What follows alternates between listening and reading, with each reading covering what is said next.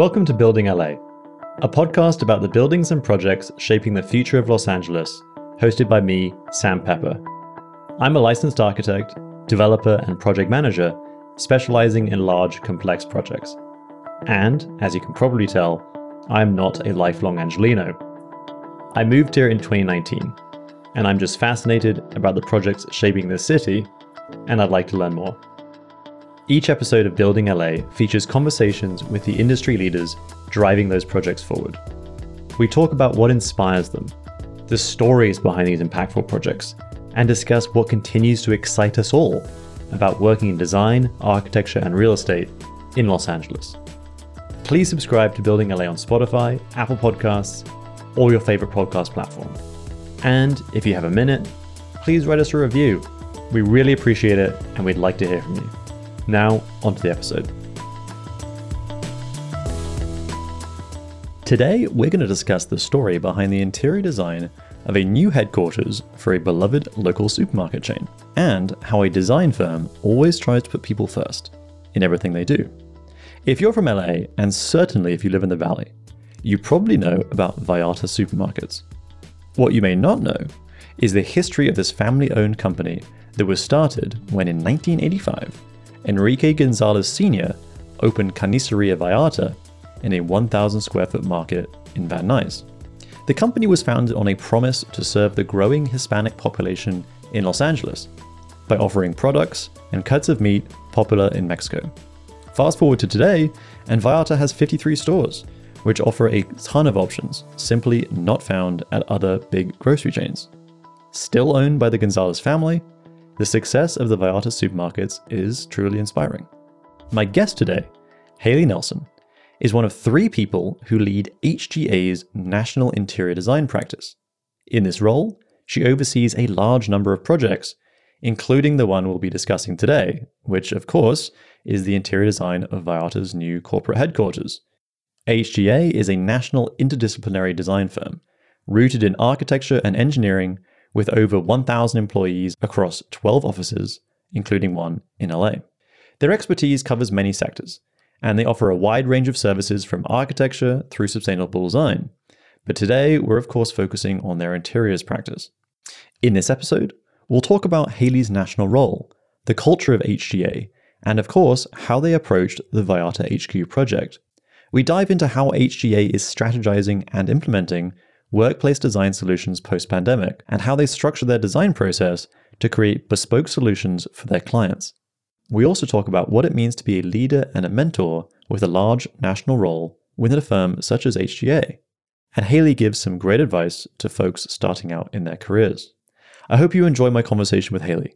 If you do, please consider taking a moment to rate the podcast on Spotify or Apple Podcasts. We really appreciate it. Now, onto the episode.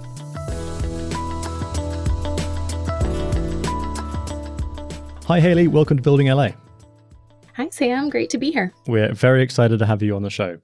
So today we're going to talk about Vallarta supermarkets, and we're going to dive straight in. So I assume that most of our local listeners in LA will know the name, but from your perspective, can you tell us a little bit about Vallarta supermarkets? Yes, of course. Vallarta supermarkets, they're a family-owned Latin American-focused grocery store chain. They have over 50 stores and growing throughout Southern California.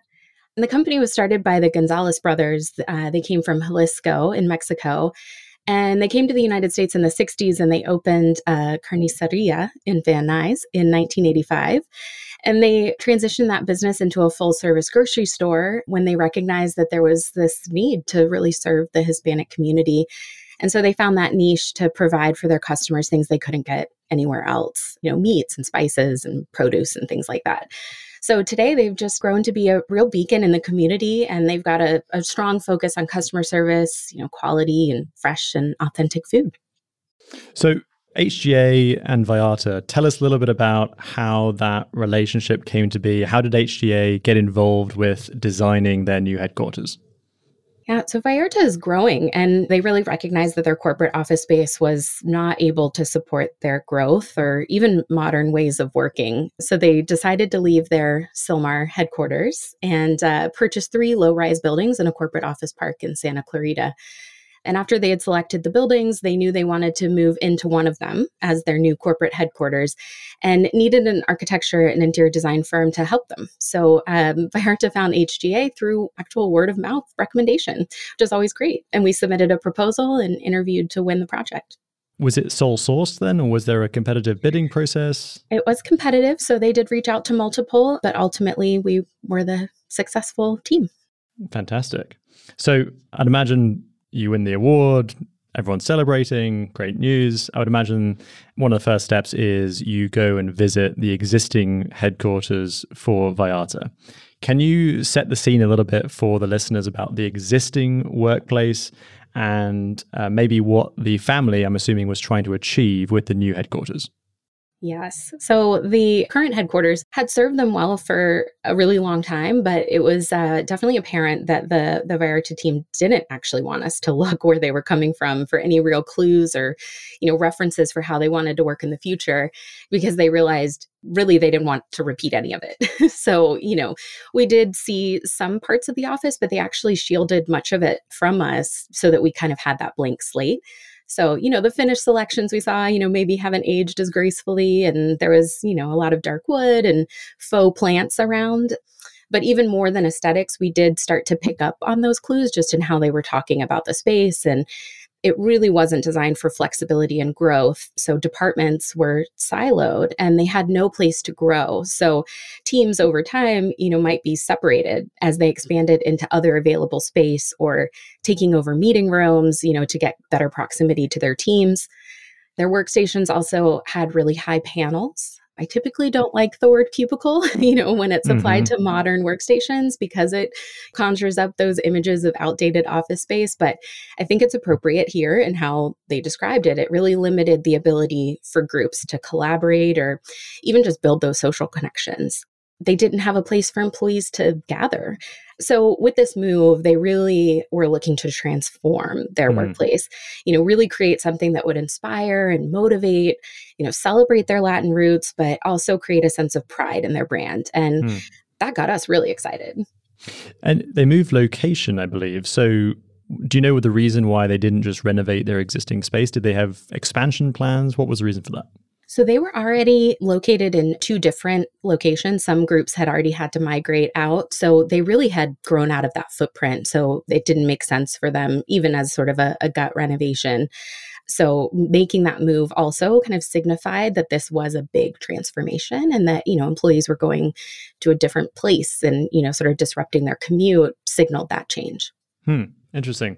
So you mentioned earlier it's a family-owned business, which is obviously fantastic, and I think just resonates with a lot of people. I have my assumptions, but were they quite heavily involved in the design process? Yes, the Gonzalez family has been really deeply involved, with the design process, and they've been wonderful collaborators. We started the project with a vision setting workshop, and it's my favorite part of the project because that's really where we dig into the deeper purpose and the why behind the project. And in that session, we were able to co-create a design language that connected their goals and aspirations, which they were really clear on what they were looking to achieve, but they weren't sure how design could support that. So we were able to build that language and really connect, their goals with design. It was also a great way to build trust. We were able to continue to build on that throughout the design process, connecting back to that shared purpose. And the family and other Vallarta stakeholders were able to see how their participation in that session then manifested in the design solutions we presented later on. And, they were there every step of the way. You talk about the visioning process, and that is obviously a very, very key part of the design process. You're building trust. You're also making the first impression to the owners on how you are going to be as the designer, as a collaborator. How do you make sure that's successful, that critical phase, and how long does it take, or did it take on this project to kind of build that trust? It actually happened really quickly on this project. We'd built a relationship just through the interview process, getting to know some of the stakeholders, but really came in and brought a confident process that I think they could see how that would manifest in success. So demonstrating that really early on. and engaging them in the process. So it happened really quickly. One of the constraints, if you'll call it a constraint, schedule is always there, right? So they knew that this wanted to be about a 1-year project. So we knew that we had to move quickly, really get that foundation solid and then have that strong trust to be able to execute on that vision. Interesting. So you mentioned budget. What were some of the other challenges that were as part of this project? And maybe at the beginning, again, some of those other constraints, which were, I would assume in some ways helpful in guiding the design. But can you just describe to us what some of those constraints were? Yeah, we knew the project was going to be transformative, just knowing kind of how they set the stage and really looking to the future and not looking backwards. But we also knew that it was going to be focused on value. So, keeping budget in mind and getting them moved in as quickly as possible, that, 1-year timeline. So another challenge, in addition to those kind of, more industry standard, we're always trying to do the best for our clients. But a challenge really was that the building was already selected. So that meant that our programming had to work, when we jumped into planning. So to help them iron out a program that would meet their needs, from headcount to these new types of spaces for them that they didn't have in their existing, workspace, and like how that would support new ways of working. So our team had to work really swiftly, but thoughtfully, to kind of go through that programming and fit the space that we had, basically. So a lot of the success in getting through the design process milestones, I think, really came down to a thoughtful planning, and really putting together a team that had experience working together and could execute that vision in a creative but focused way. That's always sort of that balance. But in addition to building trust so that we could move quickly. So we were able to methodically kind of move through the design process and get those decisions we needed along the way. And so that was able to kind of balance out those outcomes of the budget and schedule that we knew we had to meet regardless. During this visioning period and the fact that they're moving into a very new space and they wanted a blank slate, were there any surprises on their end about maybe some of the solutions that they went with in the end that they enjoyed and they liked that was presented by HGA? And if not, then no. No, I think they knew that no matter what, it was going to be better than what they were coming from. And so in a way, everything was sort of a pleasant surprise. There definitely were some tough decisions that had to be made during programming because we knew we could only fit, X number of offices, X number of workstations. But there was clearly a need for some of these other types of spaces for their different departments to collaborate. And the fact that they didn't have any real, employee sort of social space and their business is about food, we knew that those kind of food-centric, that main cafe space was going to be really important. So we dedicated quite a bit of space, as well as introduced a new outdoor space that could be just social space, but also expand their workspace, just kind of be an extension of their workspace in, what is a corporate office park. So kind of creating more of an amenity space. So we knew that there were already some of these goals that were going to take up quite a bit of space. And so they had to make some decisions, just about who was getting what type of space and all of that. So I think they recognized that they couldn't have it all, but that they're, in the end, I hope it achieved a nice balance. So you've mentioned a little bit about what's in the space. You said it's focused on food. You've got more work lounge space, non-traditional office space, for lack of a better term.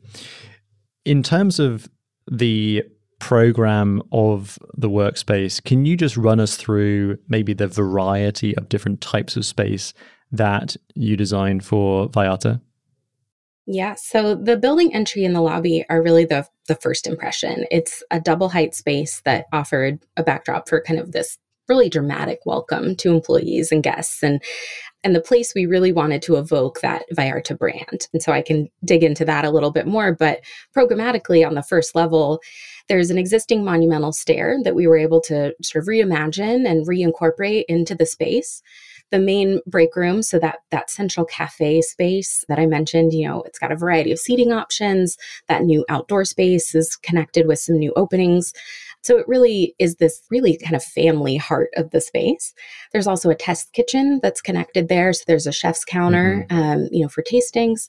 And then kind of some general workspace with a mix of private offices and workstations. that first floor is also where the buyers are located because they're meeting with vendors so often. So that proximity was important, just as welcoming guests. The second floor continues the workspace, so we're able to take advantage of some existing construction to save on costs. So there were some existing built out offices. And then really just try to locate any new private offices on the interior and open those workstations out onto the perimeter where possible, just so we could get the maximum balance of views and daylight. We have central coffee bars that are a feature on the second and third floor with adjacent meeting rooms. So that becomes that hub. And those are also the areas where we invested more design detailing, upgraded finishes. We were able to balance the budget by really impacting those kind of more visible, more social spaces that more people were going to use. And then that third floor also has the executive team. So it's the main boardroom and a really special club lounge space. So it's kind of meant to be this destination. It's like a social club, if you will. So this is where they might host, special events like tequila tastings. And, I just hope I get the invite to those. Me too. Yeah. Perfect. And you mentioned that the buyers, and as someone who knows very little about the supermarket business, but that makes sense, there'd be buyers. So you said they're located near the front, so they have easy access to, I'm assuming, the lobby, but also to meeting areas. Was there also sort of an acoustic consideration there to make sure that the people who are maybe talking a lot are away from people who want to have more heads down work? Yes, absolutely. So they're actually sequestered in a suite, and they all have private offices because that becomes their meeting room. So, I see. They're meeting with their potential vendors in their offices, having these meetings. So they're all sequestered in a suite together that's separate from the rest of the work area for that reason. Got it. And then determining the ratio of workstations to conference rooms, I think that's been a topic of conversation for all offices everywhere. How did you determine that with Vallarta? Yeah, I mentioned that the programming kind of had to fit. So we almost had to reverse engineer it in a way. It was very collaborative with the Vallarta team. And because they are such a familial culture, everyone does come into the office. So I think that's important to note just with the programming. So every employee had a dedicated seat. So in that regard, the programming was a little bit more straightforward, and we weren't running scenarios for desk sharing and things like that we might be doing for other clients. And so because we had to sort of reverse engineer it, once we established that headcount, their growth targets, these new kind of feature spaces that we were going to be adding, the rest kind of became more of an art and less of a science using ratios. So we kind of layered on the meeting rooms, phone booths, open collaborative spaces that sort of filled in those gaps that sort of felt right, which I know is a little in contrast, I guess, to, a more methodical way. But yeah, it just was sort of taking that people approach and really kind of putting ourselves into the plan and saying, okay, who are those people that need to have access to meeting rooms or private spaces? And is that balanced across the floor? So yeah, we didn't really use benchmarks or ratios, to guide this project. How long was the design process in total from, let's say, yes, you got the project and we're green light, contracts done, we're moving forward, to your starting construction and starting CA? Yeah, we interviewed at the end of 2022. So we kicked off just after the new year, January 23, went right into schematic design in February, design development around March, and then delivered our CDs in June for bidding and plan check. And we just kicked off construction in August. So the completion is just after the year. So all in, still aiming for that 1 year project. So very fast. It's a very fast timeline, particularly for a fairly sizable workplace project. Was that in the beginning kind of a cause of concern? And was there conversations with the client about how that could possibly get extended potentially? Yeah, I think, now as we get into construction, of course, there's all of the unforeseen circumstances. So, we kind of offered our best guess of what, a construction schedule might look like. But now having that general contractor on board, they're able to see a little bit ahead. But, we knew that it was aggressive. And so our messaging really from the beginning was, we're up for the challenge, but we have to build trust and, we have to be able to make quick decisions in order to be successful. So we really just set those ground rules early on. of what it would take, to deliver a successful project. And so far, fingers crossed, everything's staying on schedule. Do you staff it differently with a shortened timeline? Do you put more people on it in order to expedite it, or is it really more related to client decisions that impacts the overall schedule? I found it's more tightly aligned to client decisions. I think the staffing, of course, always has an ebb and flow, and you'll ramp up, at in the design phase and those milestones, especially when you're sort of managing the visual sort of presentation component with the construction documents. That's always sort of that moment of tension when you're trying to move both forward at the same time with the same team. Yeah. Yep. But yeah, overall, we didn't actually overstaff the project to make up for it. It really was just about keeping to that methodical, timeline of what decisions we needed to make. And so that meant that we didn't always necessarily show what every corner was going to be. And so it's kind of through building that relationship. And now, with our weekly meetings in construction, we're able to go through and say, okay, this is why we did this, or, they're sort of, especially as they see things, getting built, hopefully there are no surprises because everything's kind of following the line of what we presented. But that's the idea that, moving quickly, you can't show everything. So you show those primary things, you build trust, and we know that we're kind of following that through in the details. Got it. That makes sense. You say you were working very closely with the family. Did they have a real estate team, or did they hire a third-party project manager to interface? Was there someone between you and the family during this process? So the VP of construction is actually kind of our main conduit. So it wasn't a third-party PM. I mean, he oversees the construction of all of their retail stores. So he knows construction, but so it's a little bit different just on the office side of things. But yeah, he's been a great collaborator and connector. Great.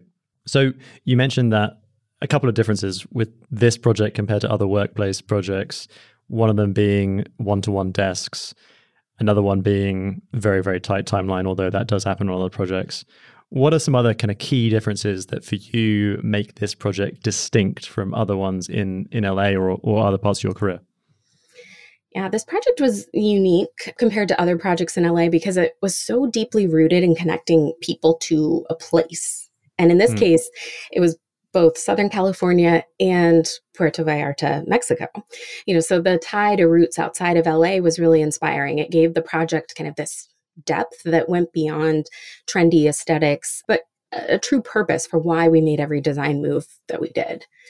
Brand really became kind of that central driver, which is often so much of what we do try to bring to all of our corporate clients because that brand, is their sort of DNA. But this was also really unique because the brand that the public sees, the grocery stores, it's really colorful. It's vibrant. It's, whimsical patterns, this like bold signage. It really tells you where you are. And it's kind of, over the top on purpose.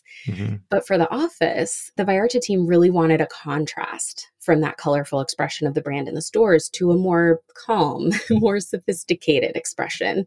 So that was really unique too, kind of having a client that has such a strong pre-established brand, but they wanted to intentionally kind of distance themselves from it for the office. So when you walk into the lobby of their new office, you're transported to a beach resort in Mexico. There's soft forms, curved corners, these like terracotta colors, natural textures. There you kind of feel like you're in this luxurious hotel, not an office. And that was really something that they wanted to bring to their employees more than anything, just because they recognized that their office, really wasn't sending that brand, colorful or not, it wasn't sending that brand before. So really putting that kind of care and focus. Got it. And I'm assuming the brand became most apparent in those social spaces in the office. Were there flourishes of color palette as well that were on the FF&E, or was it mainly those more central social spaces?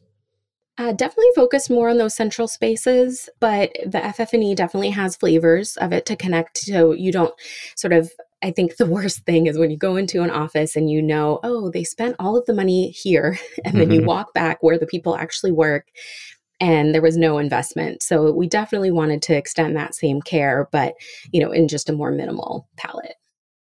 How do you feel when a project like this is completed and you've gone through the punch list and the client is hopefully very happy?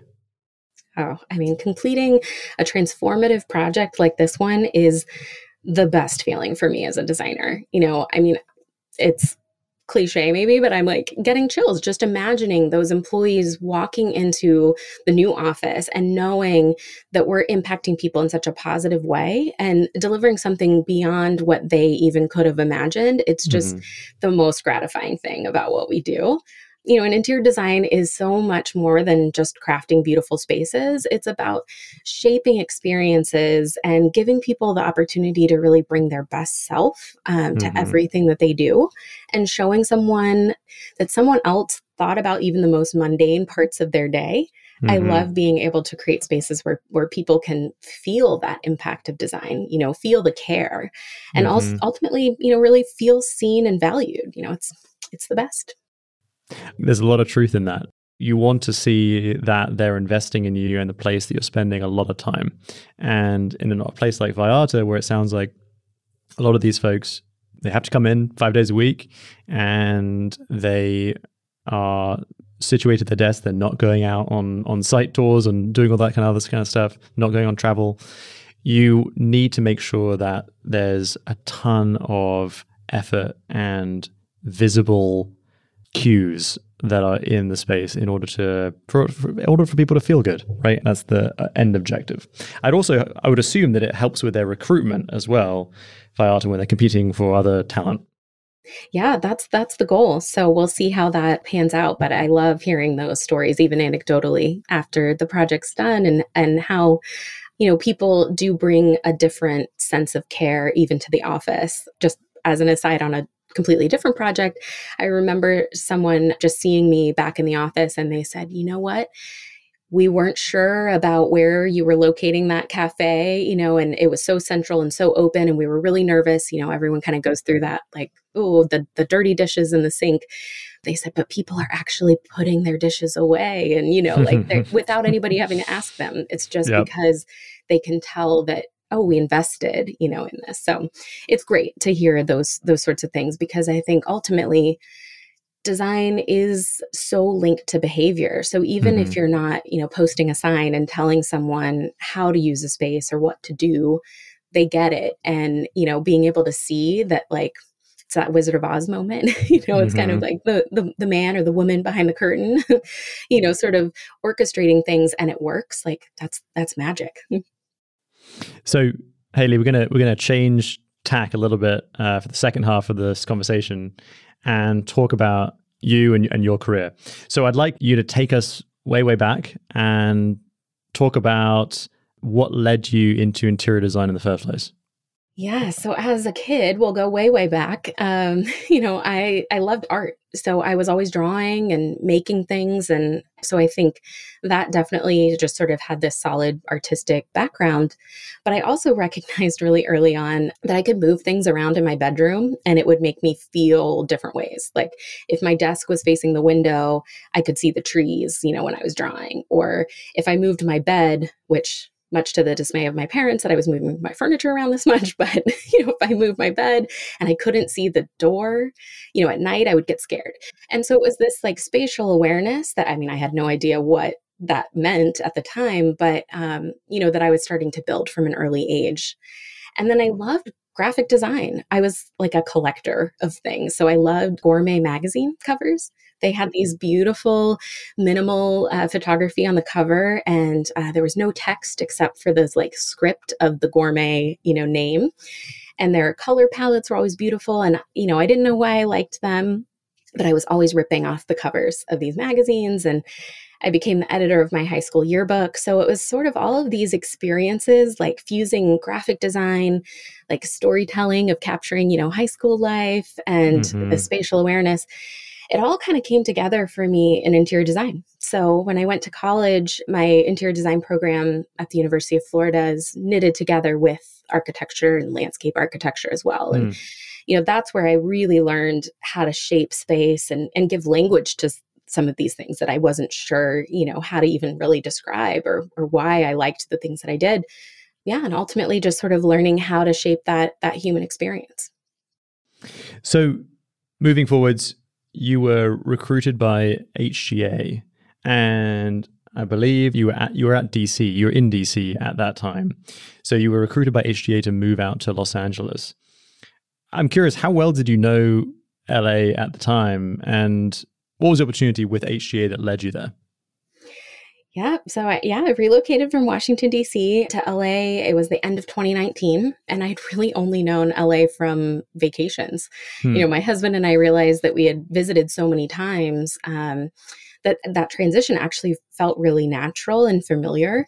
And the thing that struck me in moving was that the vacation LA and the reality of LA really aligned for me, and I'm not sure if that's like more how I like to travel or just sort of trying to get at more of those authentic experiences. But I really felt that the promise of the place when visiting kind of aligned with that reality. And it made it just really natural and seamless. And the opportunity was that HGA was looking to grow the corporate practice in LA. So to complement the expertise and, really the recognition that they already had, the brand awareness around healthcare, higher education, and the arts. So I had spent my career primarily focused on corporate interiors. So this was an exciting challenge for me, not only being able to contribute to a practice, but really be in on the ground floor and helping to build it. So I love, the strategic thinking and the setting a vision for projects, but also being able to bring those skills to impact our studio and ultimately the firm as a whole, from a business perspective. So it all just helped me make that leap. It sounds like it was, at the end of the day, a fairly easy decision then to move from DC to LA. It was. I think, it was maybe a bigger sort of cultural move. But like I said, I felt like it had such a familiarity already that it was just kind of ready for that next chapter. Mm-hmm. You had definitely more familiarity with it than I did when I moved out here. I will say that. I had been here twice for a total of, I think, 3 days. Wow. And it worked out. And it totally worked out. But my impressions when I moved here were different to when I had visited. And I'd say that I've enjoyed living here more than I enjoyed being a tourist here. Interesting. Yeah, that's my perspective on it. So diving into HGA a little bit, I didn't realize, and maybe I'm embarrassed to say this, I'm not sure, but HGA goes all the way, the history of HGA goes all the way back to the 1950s. The firm has been responsible for a lot of really great architecture in the country, some great mid-century architecture in particular. There's one building in researching the firm that really stood out to me called the O'Shaughnessy Auditorium in St. Paul, which actually won an AIA National Design Award and is actually still being used today, which is great to see. I'm curious, these firms that have had a lot of history, and we're now talking almost 70 years or over 70 years of this firm being around, was there a particular style that you identified with HGA, both either from architecture or interior design? Because of that history, that depth, I really didn't associate a particular style with the firm when I joined. And maybe because I am coming, more from that interior perspective and those projects do tend to reflect so much more of the organization or the users, there really wasn't that sense of style. The thing that stood out to me was the people and how they really connected with clients and users, really to find that right expression to meet their goals. And even with buildings, it's such a range of style. And I think that's, it's really refreshing to see that, it can continue to evolve and reflect those communities that we serve.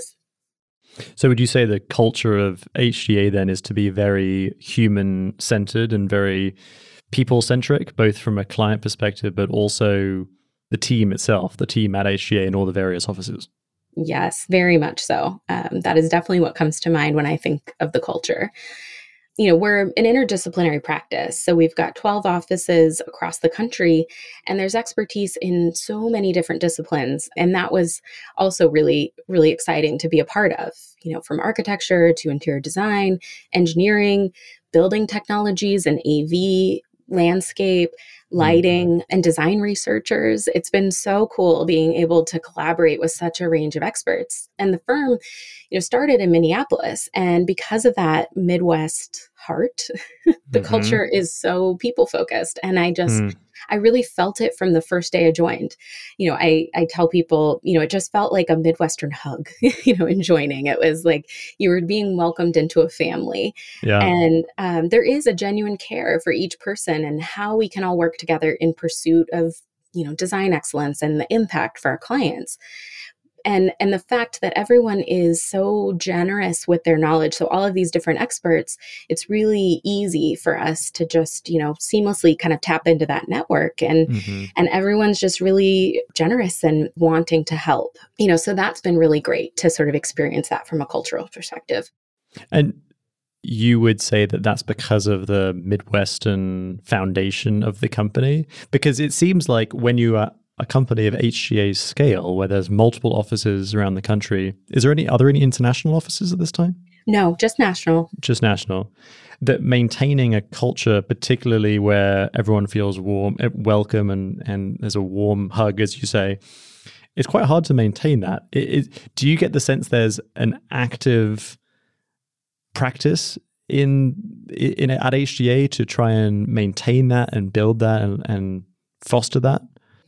I do. I think, 12 offices is still, a small number of offices compared to other firms of similar sort of depth and history.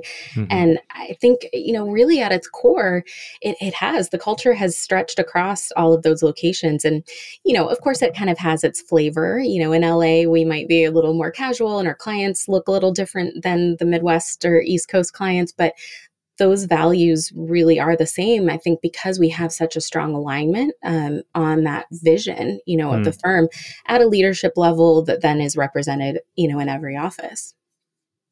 So in 2022, you were one of 3 people selected to lead the national practice of interior design at HGA, which is pretty great. So tell us what it means to be in that role and give us a sense of your responsibilities. Yes. So HGA launched a national practice of interior design last year. And our goal was really to grow a diverse and strong discipline that's better connected across each of the project types we serve. So before forming this national practice, interior design was really embedded in each of the market sectors, that we serve. And so that can lead to some siloing and, there's so many shared skills. So being able to create this connected practice, we established a leadership model where there are 3 national leaders. So Paula Storstein is our national practice leader. Lisa Macaluso is our national business development leader, and I'm the national expertise leader. So I love that we all represent different strengths and geographies, across the firm. And so my role is ultimately about design, but intentionally framed around connecting expertise, strengths, research. It's meant to empower our interior designers to elevate their own design solutions, not being a singular design voice, for the practice. I see myself more as a coach and a connector. So I love being able to bring out the best in our teams, allowing them to come up with those, better, more impactful design outcomes and ultimately elevate the firm as a whole. Would you say you're a mentor to a lot of the younger staff or junior staff at HGA? Yes. Yeah, absolutely. And I think it's been such a fulfilling role, that I was able to be a mentor, on my own projects or sort of in my sphere of influence before. But now being able to, elevate that across the firm has been so rewarding, being able to meet designers of all sorts of different backgrounds and levels, and, in all of our offices. It's been really great. And what advice would you give to, say, an interior designer? They've just come out of undergrad or graduate school, they've joined the firm, and they're just getting their feet wet. Great question. Yeah, I mean, I think really the best thing, the most important thing that I can impart is the curiosity to get to the why behind everything we do. Every project has their own unique recipe of stakeholders, vision, challenges, opportunities, all those ingredients. And it makes it really difficult to just repeat what we've done before. And I think it's an easy trap to fall into, like, oh, let's just do it the way that we did before. But what I love about interior design is that it's a different puzzle every time. And so because of that, and as our teams get larger or projects more complex, it can be really easy to lose the nuance that makes a project successful if you don't understand the why. So my advice for younger designers is to always be curious, ask questions, dig deeper to find that why. And how many interior designers do you have at HGA now? We have just over 130 interior designers across all of our offices. And as a firm, we're just over 1,000 employees. So we're a small but mighty group. Wow. So when I was an architect, and particularly when I was studying architecture, I think that I potentially arrogantly thought that I could then do interior design and that one could lead to the other. But I've realized, partly because I think that I'm married to someone who did an interior design degree, that my skills don't translate very easily to interior design. I'm curious how you approach it. And I think you've talked a little bit about that in terms of getting to the why, but how you approach interior design and what's made you kind of successful in this role. Yeah, no, and thank you for the question. I think that's why it is so important to collaborate with all of our disciplines, because everyone is sort of bringing a different perspective and approach. So for me, my process in interior design comes down to some of the things that I've, touched on, but co-creating a project vision, developing that deep understanding of people and the people that the space will serve, because that may not always be the stakeholders making the decisions. And then pushing those design ideas beyond what's been done before.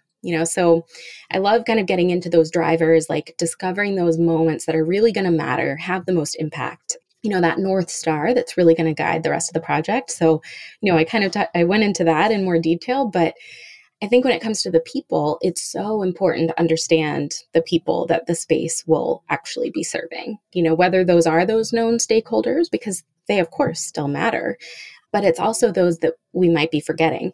And when we think about, office space and workplaces, that's not always the most apparent, who are we forgetting? We've surveyed, all of the staff, we've talked to everyone, right? But we may not have. There are folks that use the space that, we could be making their lives easier or more difficult, with our choices.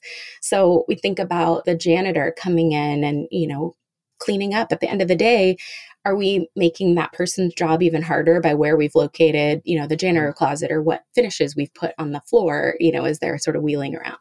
Even just that experience of maybe that new mom who wasn't in the focus group, but has to use the mother's room now. And we located it somewhere that, quote, fits on the plan. But we've actually made that person have to walk by, some judging coworkers in private offices, or, made them feel uncomfortable. So, just some examples of how thinking about a variety of different perspectives, and how we're shaping the space can really impact somebody's day to day. So that's really important to me. And then, that sort of pushing beyond what's been done, it's our world is just so flooded, absolutely flooded with access to images of beautiful things, beautiful spaces. Yes, there are those shows on TV that make it look like it's as easy as a snap of a finger and a 24-hour, overhaul. But that's what our clients and users are sort of becoming more exposed to. They're seeing all of these images. They are on Pinterest, right? They do all of those things. And I love when clients get excited about design, but I use it as a tool. I don't say, yes, great, we can deliver that's been done, 5 years ago or whatever it is. Mm-hmm. It comes back to like how we transform what they're giving us back to that why, and using that as a tool to see what it is about that resonated and, sort of inspiring more of a conversation. So I love being able to kind of push beyond and not just sort of take what we're receiving. I'm really curious, actually. Do you think that Pinterest and Instagram and the fact that clients now have access to an abundance of ideas, has that made your job easier or harder? It's a good question. I kind of think easier in some regard because design language is a little more accessible.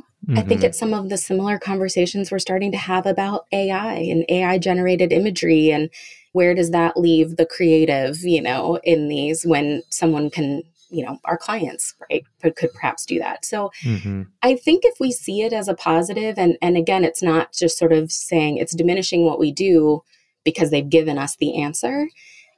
It's only the answer if you let it be the answer. I think if you use that as a start of a conversation, that's going to be a good thing. You're starting at sort of an elevated point than someone who maybe didn't have the same design vocabulary. But it takes the human, the designer, in the AI conversation, but it's like it takes that person to facilitate a deeper conversation to move beyond it just becoming a directive. Yeah, that's interesting. Yeah, people are much more design centered or design savvy, I should say, than I think they were 10 years ago. Yeah. And everyone, I think, understands what a good photograph is these days, whereas 10 years ago, that wasn't necessarily the case. So I think it makes them appreciate it more in the end, too, when they get to experience those spaces. So we can't have a conversation about workplace without touching on the theme and the pandemic. And we are not going to dwell into it because we've all heard and talked about this far too much. And the amount of discourse around hybrid work is frankly overwhelming.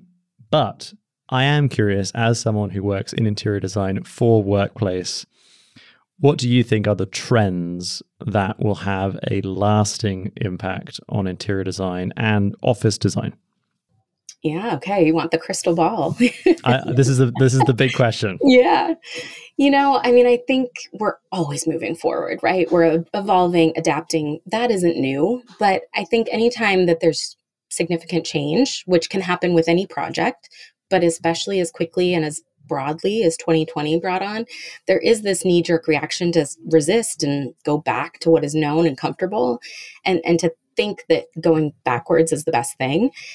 But of course, it's not, right? We have these leaders that are thinking about these costs, and it's a tough pill to swallow to disrupt things so quickly.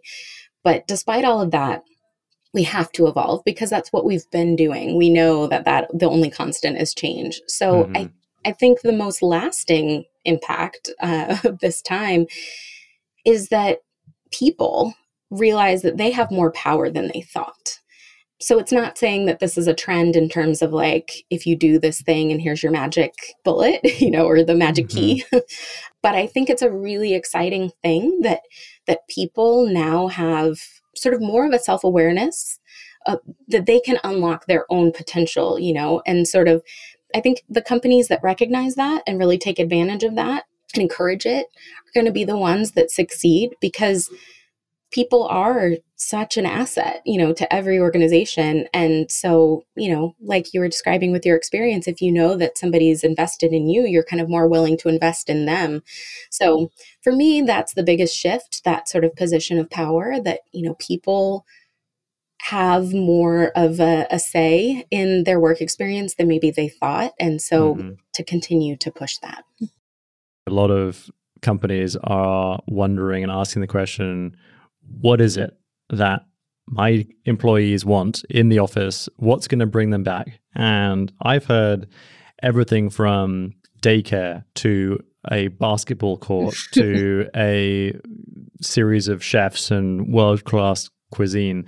And I'm not convinced by any of them, although I do think daycare is clever and good work, but is operationally intensive. What have you seen? And just maybe just your own perspective and not HGA's perspective, but what do you think is something that brings people back to the office? For me personally, it's so much about people, which I'm sensing now is a common thread in everything that I've spoken about today. But, even if I'm on back-to-back calls, I just love being around other people. So I think for me, in addition to that, I think the boundary of that work and home, the office will always be my first choice for me personally. But I know that, the commutes being what they are in LA, I completely understand that it's a burden that many people will not want to willingly take on if they can be productive and, sort of, be happier working remotely. And we've been thinking a lot about that concept of return on commute versus return on investment. I didn't coin that, but I love it. It's suggesting that shift in power, again, from that employer to the employee. So, of course, the company wants a return on their investment in their real estate, to have their investment in having an office space. But if they're not actually investing in the experience, they're probably better off getting rid of it, right? Leesman is a great organization and one that I always love kind of tuning in to hear their latest research. And They've described it the best I've heard. It's like a hotel. You wouldn't travel somewhere and pay to stay in a place that has a lesser experience than your own home, right? You choose a hotel because it offers something greater than your home experience can. So whether that's the beach or a concierge to arrange your dinners or really great sheets, it's the same sort of thing that offices are up against. Would someone want to give up their amazing espresso machine at home for that generic brewed coffee that's been sitting around for a few hours? Probably not, right? Mm-hmm. So of course it's more than coffee, but like you said, it's that list of sparkly amenities. Like it has to be more than that.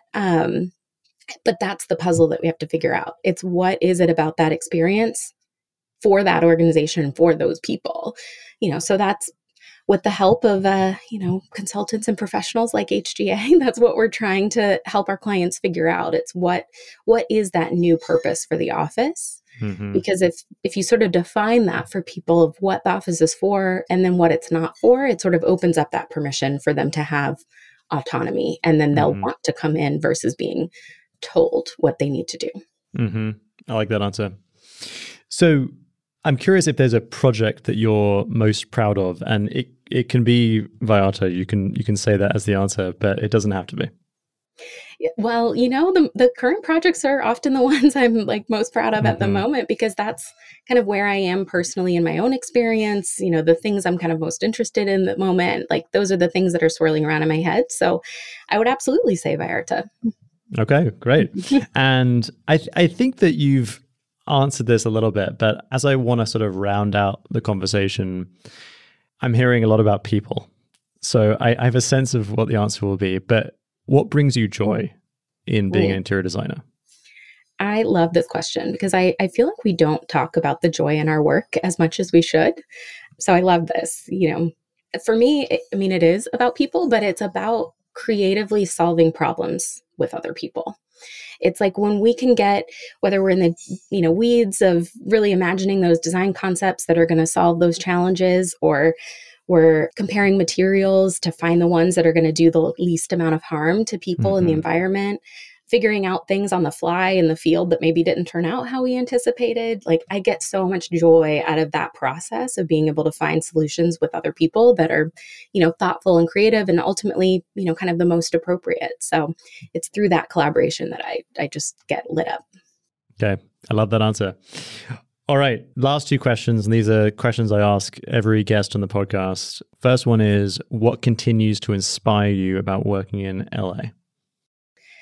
I love that there is such a commitment to craft in the city.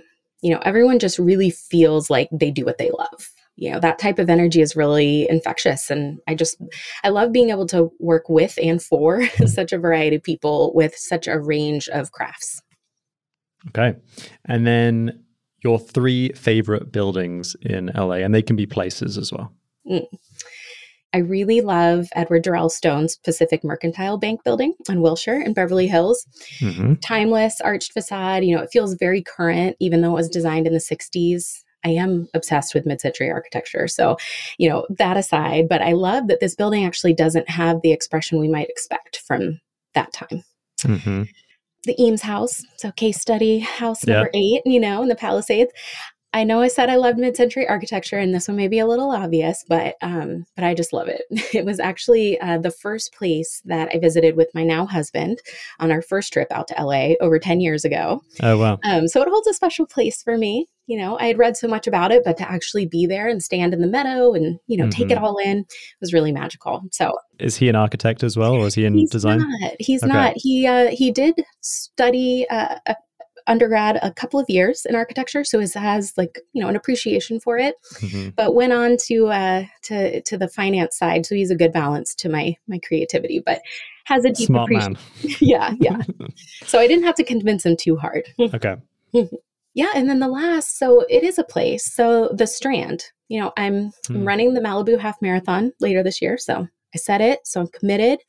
And I love running along the Strand. So you got all of Santa Monica kind of built up on one side, the top of the cliffs and the openness of the sand and the ocean. You're kind of feeling connected to the city and nature at the same time. It's pretty magical. I couldn't agree more. That's a beautiful spot. Well, Haley Nelson, thank you so much for joining Building LA. It's been a pleasure to speak with you. Awesome. Thanks, Sam. I hope you enjoyed that episode. If you did, please consider subscribing to Building LA on Spotify, Apple Podcasts, or whatever your favorite podcast platform is. As a bonus, if you have a couple minutes, please consider rating the podcast and writing us a brief review. We'd really appreciate it. And of course, if you have any questions, please don't hesitate to email me at sam@buildinglapodcast.com. Hope you tune in again soon.